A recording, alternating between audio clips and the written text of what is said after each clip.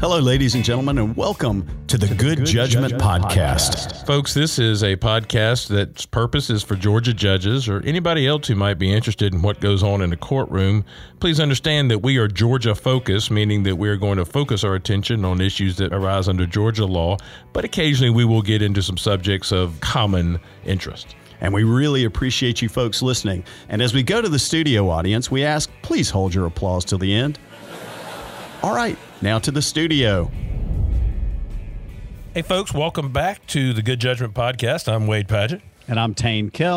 And today we're continuing with a topic that we were talking about previously with our special guest, Judge Robert McBurney from the Atlanta Judicial Circuit. And Judge McBurney today is talking about a topic that a lot of judges have asked us to do a podcast on. Should we call this the sequel? It is. Part deux. Exactly. Part duh. Anyway, 404B. 404B, we're now going to move away from some of the basic preliminary things, and let's talk about that list. You know, Tain, that non-exclusive list that's in 404B? I do. Well, let's talk that limited but not included, including but not limited to. Wow, I can't even say it. Or limited but not including to. Yeah. So let's go down kind of in order. We've talked a little bit about these things, but let's talk about them. Let's dig a little bit. Let's talk about motive. Judge McBurney, talk a little bit about sort of motive. There's a lot of things that can provide motive. Usually you don't have to prove motive, but everybody wants to know the motive, right? Sure. So prosecution never has the burden to prove motive, but it helps if they can. I'll tell you, motive to me is the slipperiest slope of these that gets us back into the bad old days of like bent of mind. Intent was real briefly after Bradshaw, but motive, why someone did something. I have seen prosecutors try to drive buses through real small holes on that because the argument would be, well, he robbed this guy because he was motivated to take his money. And that's the same motive he had the last time he robbed someone. Like, okay, that's true. But that's basically saying he likes to break the law by pointing a gun at someone and taking their money. But the prosecutor means it very earnestly. But it's the motive, this reason why he committed the crime. And it needs to be more profound than that. We were talking in our last session that if you take a real right angle approach, not the same type of crime, but motive, drug deal went bad is the motive for the shooting. That old drug deal, it could be 6 months ago, and memories die hard here, is the reason why this guy, the defendant, pulled out a gun and shot the victim, his former source of supply, who flexed him. That's motive. That's why it would come in. But it is an elastic concept, and you will find that there are prosecutors who take a real basic view of motive, money, improving his stature in the gang. And because that may have motivated crime A, that crime ought to come in this trial about crime B. And that's the way the cases have dissected it more, is the way people react to a situation. If you insult my gang, 3 years ago, you insulted my gang, not you, but someone did, and I pulled out a gun on the guy. And then this case that's before the jury, the state's argument is when you insulted the gang, this guy once again pulled out a gun, and jurors might think that's crazy. Who would do that? Well, this guy would. That's his motive. That's why he did it. One of the things that's really important when we're looking at 404B evidence too, is we really have to be careful not getting ourselves in a situation where we're trying other cases within the case that we're trying, that the jury's not going to be totally confused as to, okay, well, what's this guy charged with and what are we really trying? And I think that's something that we as judges have to be really careful about, is to make sure that that doesn't happen. Professor Millich used to call that letting the sideshow take over the circus, to where now you are having he's been in your courtroom. So now we're having a fist fight over what happened 4 years ago when we're trying to try what happened last year that's in the indictment. And so, yeah, that's a great point.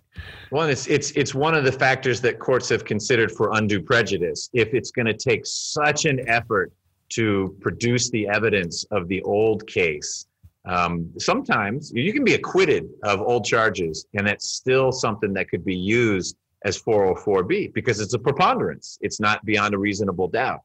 And so I've had a scenario where the defense attorney said, Judge, we will retry that case in your courtroom if the state's going to try to get it in.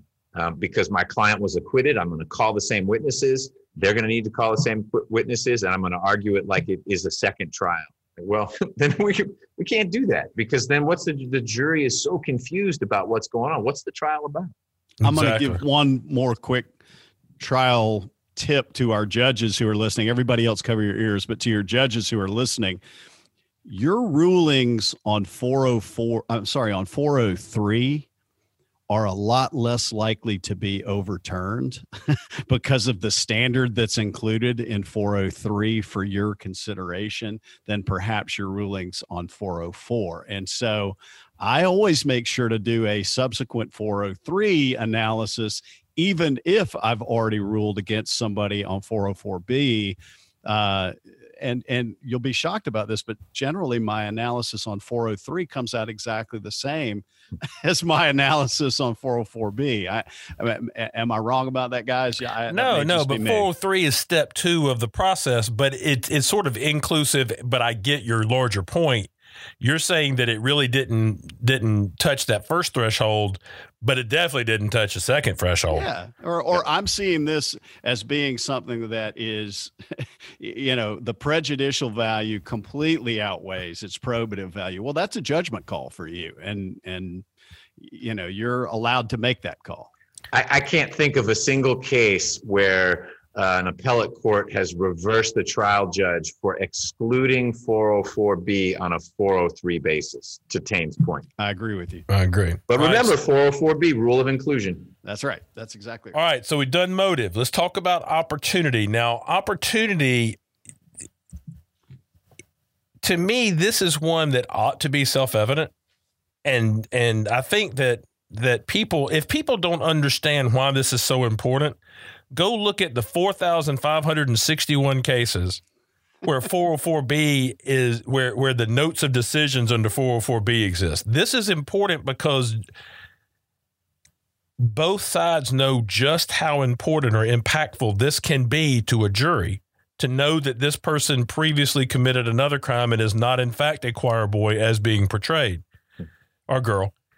But opportunity is that the defendant had the opportunity, like specific ability or wherewithal to commit the crime. Not that they usually commit these kind of crimes, so he had the opportunity. No, that's not the point. It's like, where were you? Were you in the neighborhood when this crime went down?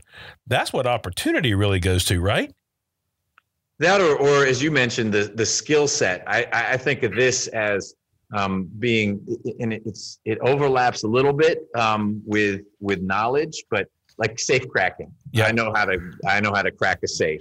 So I have the opportunity to open it. Someone else got me in the bank, but I know how to listen to the dial, click, click, click, and all that. It's infrequently used, as you mentioned. It doesn't come up a lot, but it is something unique about this person or his or her situation at the time of the crime that the jury ought to be able to hear about, would be the argument from the state, that would explain how things could have happened. Because the defendant is probably saying either there's no way I could have done that, or no one could have done that. Well, actually, you could, because let me bring in this evidence of something you did in the past. So, Tain, you remember, you and I used to talk about this all the time. When Bradshaw came out and Olds followed it, the next number on our list, the next item on our list of the non-exclusive list for reasons that 404B evidence can be introduced is intent. As Judge McBurney pointed out a while ago, Bradshaw came out and it said, hey, when you plead not guilty, you are putting intent at issue. And they cited some cases from the 11th Circuit. Therefore, unless you do things that that somehow make your intent irrelevant, you take some affirmative step. Intent is an element that the state must prove beyond a reasonable doubt. Therefore, well, all of a sudden, warning bells went off, lights started flashing, dogs slept with cats. It was crazy because people lost their minds because they said, wait a minute, that exception just swallowed the rule. In other words, if intent is always an issue, then that means you're letting in every 404B ever. And they tried to correct our ability to read in Olds. I mean, our ability to understand in Olds when they said, well, our prior decision may have been misapprehended, I think was the word. I don't remember exactly how it was phrased, but they said not always, not forever, just usually. And then after Olds, the appellate courts have stuffed the genie back into the bottle a great deal and said, everybody calm down who thought this was the end of the world. Intent is an issue. Calm down, Wade and Tain. That's right. Everybody calm down. Deep breaths. Right. Get off the ledge, Wade and Tain. So where a defendant says, I am not guilty because I never intended to participate in any shooting and I was coerced to do so. Well, now his intent is relevant. It is at issue. And the state's going to have to prove malicious intent when they have that murder trial on a drive-by shooting and he says I was coerced. And we go, well, what about this other time? Were you coerced then too? Which is that is what the intent argument is for. That's why it's relevant. Not every time you plead not guilty, we're going to be able to basically throw in the kitchen sink of everything you've ever did. Let's talk a little bit about intent. I think that's right. The line of federal 11th Circuit cases that Bradshaw borrowed from dealt with drug conspiracies, and it is very clearly the law in the 11th Circuit that if a defendant enters a plea of not guilty in a drug conspiracy, any drug case is coming in because it's intent. You, as the prosecutor, as the government, would have to prove that this individual intended to be involved in this plan, this scheme, this conspiracy to distribute or traffic drugs. And the defendant, by saying not guilty, has put that burden on the state. And so that language made sense in the narrower context of a drug trafficking conspiracy. It makes a whole lot less sense when you push it more broadly to any other case where a defendant says, not, if it's a murder case, I did not intend to kill him. My defense is self-defense. If that's your defense, the fact that you shot someone before may have nothing to do with the case or the fact that you were involved with drugs before. So there are ways to close the door a little bit, but that's sort of where the problem arose. I think the focus now is much more on that state of mind necessary for the crime. So your example of, no, I was coerced into doing it. It wasn't voluntary. Well, if you have a prior instance of, we'll call it the voluntary use of force, that ought to come in because it rebuts the defense claim that I only did it under duress. Or it rebuts accident, or again, in self-defense. I was only reacting to this threat. No, we can show you're hot-headed. And the moment someone says something about your gang that you don't like, you're reaching in your waistband and pulling the gun. Tain, you want to talk a little bit about preparation? This is going to be a short conversation because preparation is perfect almost for Tain. It's almost completely wrapped up in intrinsic, right? I have a short attention span, so but I did want to hear, since there's a dearth of case law regarding what preparation means under 404B, I wanted to hear what former federal prosecutor and Harvard graduate and Fulton County Atlanta Circuit Judge Robert McBurney thinks about what preparation means, because there's just not a whole lot out there that gives us direction on that. It was a fail-safe for an unsuccessful intrinsic act argument. So we would, in federal practice, wanting to provide notice, not wanting to be decapitated by a judge who was surprised by us bringing an intrinsic act in the middle of trial, we'd file a motion in limine saying, we think these things should come in as intrinsic acts to the conspiracy to do X or Y or Z. It's the plan. It's when they bought the truck they were going to use to ship the cabbages. But of course it was drugs, not cabbages, but it's a big 18-wheeler. And usually it would come in as intrinsic evidence. If it wouldn't, if the judge had a wild hair about, well, that's really not part of the story, so it's extrinsic. Okay, it's preparation. But 9 times out of 10, it's intrinsic, which is why you don't get many cases that talk about preparation. But if it's just far enough removed temporally or causally from the main set of crimes that a judge is going to say that's not part of the story, it's not intrinsic, then you can argue, well, it was how they were preparing to do what you're calling is the crime in chief.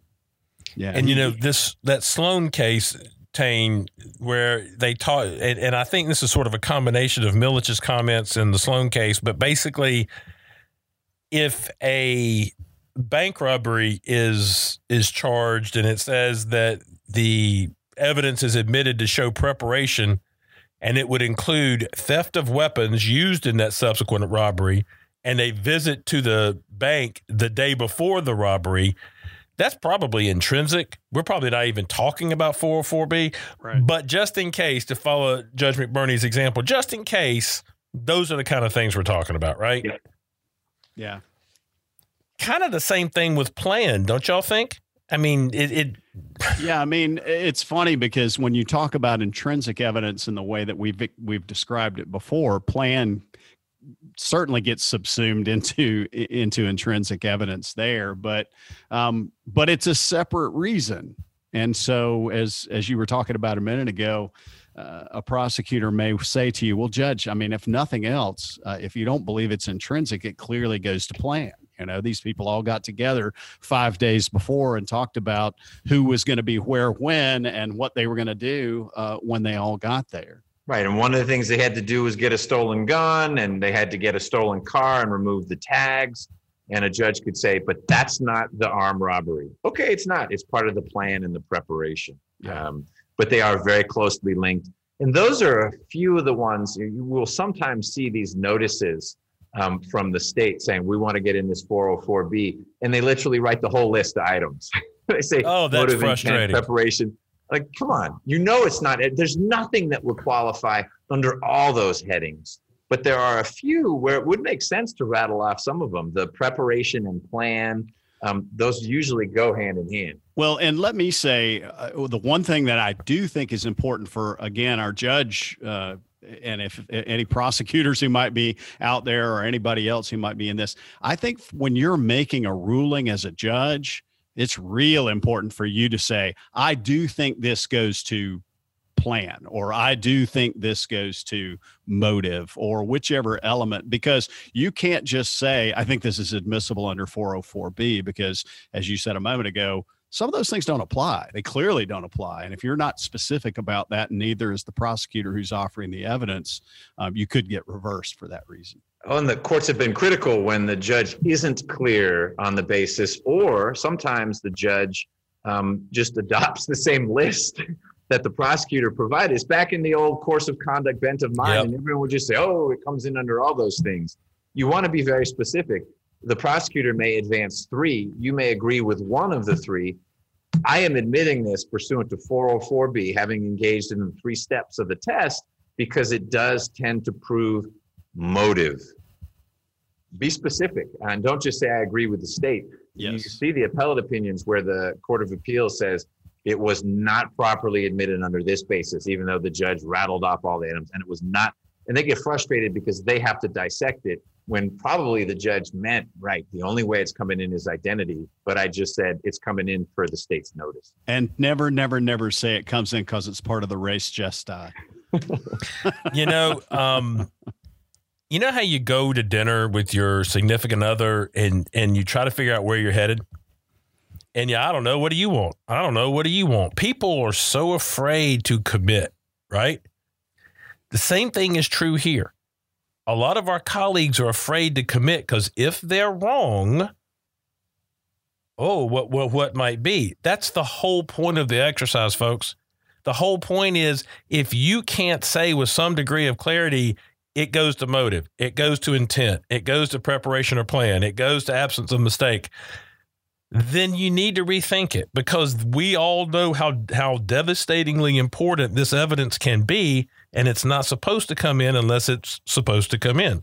And if you're a little squishy on it, then at the conclusion of that, you say, And also, the prejudicial value greatly outweighs the probative value, and therefore it doesn't come in either. So let's keep going down our list. Let's talk about knowledge. We touched on this a minute ago. You talked about the safe cracking example. This is a misused justification for 404B on a frequent basis, because it is the argument some prosecutors will make will say, Judge, he previously sold cocaine, and so he has the knowledge of how you do that. Well, that's not something that requires specialized knowledge. He previously kicked in a door, and this time he raised the window. You see, he knows how to break in houses. That's not specialized knowledge. All armed robberies use weapons. That's not specialized knowledge. What the design here is that if you have unique knowledge, for example, I think there might have been, did you ever get involved in like securities cases as a prosecutor at all? Unfortunately, a few times I did have to get involved with the real hairy white collar stuff. It was more mortgage fraud.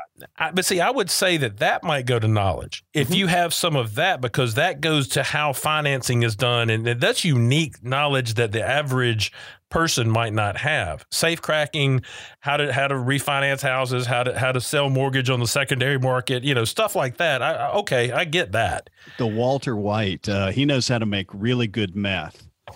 See, that's the fact that he made meth before, should it be admitted in this meth manufacturing case? Probably not, unless it's some unique formula. The one counterpoint I'd raise to that, I agree with Wade, everything you just said, except where I think knowledge does come into play is when you've got the classic, the police have a search warrant, they hit the drug house, and they arrest 3 people. You've got the guy whose name is on the lease. All right, he's gone. That's not one that's tricky for the state to prove. But you've got the guy who said, I was just there to play cards. I didn't know this was a drug house. I didn't know they were selling drugs here. If that individual has prior drug sales arrests, and again, this is where the indictment alone wouldn't be enough, but if the evidence behind it, the officer could say, we made controlled buys from this guy at a drug house. I think that would be the way you'd get that in. It could arguably be intent, but if he's charged with just being part of the program, then I think knowledge would be appropriate. Yes. So it's not hugely specialized knowledge, but it is still, it's knowledge that a crime was being committed. Amen. All right. Identity. This is incredibly misused. People will argue, and I want you to hear this in the bright light of the podcast and not in the bright light of the courtroom. Judge, he previously committed a burglary, so this proves he committed this burglary. Hello? That is propensity. Identity is supposed to be modus operandi. It's supposed to be signature killer stuff. Serial killer stuff, to where you have a signature on this crime. Your method and madness is evident in that case and this one. And if that's not true, identity is that's not what this was designed for. This is for modus operandi or signature crimes. And let's also remember, identity has to be an issue. I mean, again, don't let those things get all muddled up in your head. I mean, if he says I wasn't there, then identity is suddenly identity. That need component dives under your 403. The prosecutorial need vaporizes, and then they're just getting it in to show he did something bad before. Exactly. And then the last one on the pre-made list is absence of mistake or accident. I think we've talked about this one enough sort of in our prior conversation, but if anybody missed it, accident or mistake needs to be an issue before we can even have a conversation that this takes away evidence of accident or mistake. But if there is actually a claim of accident or mistake, and I have had one of these in a child molestation case, that I was washing the child and I accidentally put my finger somewhere it should not have been, well, then I could see a prior child molestation coming in. On the other hand, that I would say this is somewhat rare too, where somebody actually brings up accident or mistake as a defense. So it was the basis for the state to try to get in a prior gun usage by one Tex MacGyver in the MacGyver trial. Because, of course, the defense was the gun in my lap accidentally went off, perforating my wife's chest. But it was too temporally remote, the other gun usage. And so that was the learned judge ruled. It was the right purpose, but it was not sufficiently probative of what was going on 20-something years later. So let's talk for a minute about when we talk about 404B, you think we talk about 404B, we're done. Good Lord, y'all have talked about this for 2 sessions now. Let's move along. There are 3 other statutes that I just want to make sure everybody's aware of. 24-4, 413, 414, and then 418. 413 and 414, and Judge McBurney talked about this early in the last episode. Those are sex crimes where sex crimes cases on trial where propensity use is absolutely admissible.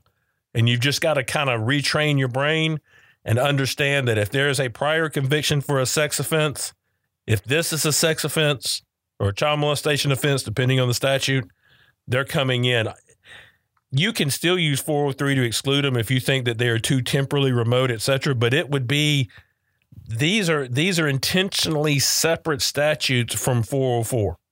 It's a policy decision that the legislature made, Congress made it, and Georgia's legislature adopted it, that if someone molested a kid before, it could be 100 years ago, it's coming in, and the state can use it to beat the defendant about the head, saying once a child molester, always a child molester. 403 still applies. So I could see a judge saying it's not coming in because it's 100 years old, but you don't need to provide a basis. In fact, you can be very open as saying my basis is to argue propensity. That's why I want to get it in. The jury will understand he's a molester because the defense is often, I would never touch my child that way, except your other daughter. Yeah, or your stepkids or whatever the situation was. Now, 418 is there are a couple of groups of defendants who do not have a very effective lobby with our legislature. People who commit sex offenses and child molestation, and people who are members of gangs. I have seen that sort of firsthand. The gang cases don't merge, and prior gang activity comes in to prove current gang activity. It's very much a propensity use. Prior offense equals admission. The only limitation would be 403. And unless y'all know a lot more older gang members than I do, it probably is not going to be so temporally remote to be excluded. There's some of those motorcycle gangs with some pretty long gray ponytails up in North Georgia. We really don't want to be as in a gang of sexual predators, because then anything and everything is coming in about your life. They can make stuff up and bring it in. It doesn't even matter at that point. Let me also say one thing, and this is how important I think 404B is. I have said always in civil litigation, if you just know the hearsay rule and all of its various exceptions, and you understand what they are and how to use them, that I felt like you would be head and shoulders above almost every other litigator that you would run into. I think in the criminal context in particular, if you know 404B and you understand that, and 403, throwing that in there as well as a part of 404B, if you know that and understand that, then as a judge, as a prosecutor, and as a defense attorney, you're probably head and shoulders above your peers, because that's the rule that's going to come up. That and the hearsay rule the most often of any of the evidence rules that we use. Well, and to your point, getting a hearsay objection wrong, you're not going to get reversed. That's right. Not a new trial. You get 404B wrong, that case is coming back. It is pretty hard to argue that for wrongful, erroneous admission of 404B evidence would be harmless. Sometimes the evidence is so overwhelming, in which case you didn't need it and probably shouldn't have let it in. But this is one you don't want to mess up, because you're going to try the case again. I try really hard to test some things by what I would tell my mom, and would she understand it? And so I told my mom, I said, Mom, I'm writing this thing on 404B. And she goes, well, what does that mean?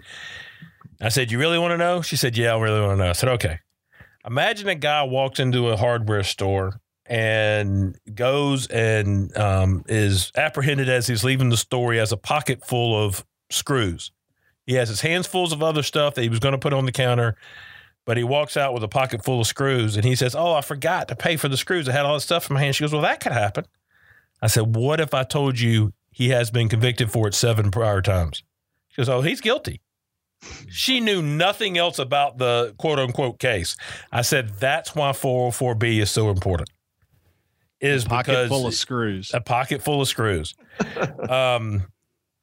Is that a band from the 80s, a pocket full of screws? I think it is. They had that those weird hairdos. Yeah, big wave. Yeah, exactly. I think it was a spin-off of Flock of Seagulls. That's a pocket full of screws. That's it. And Men Without Hats. Yeah, there you go. All right, we just all dated ourselves. Welcome to the Good Judgment Podcast.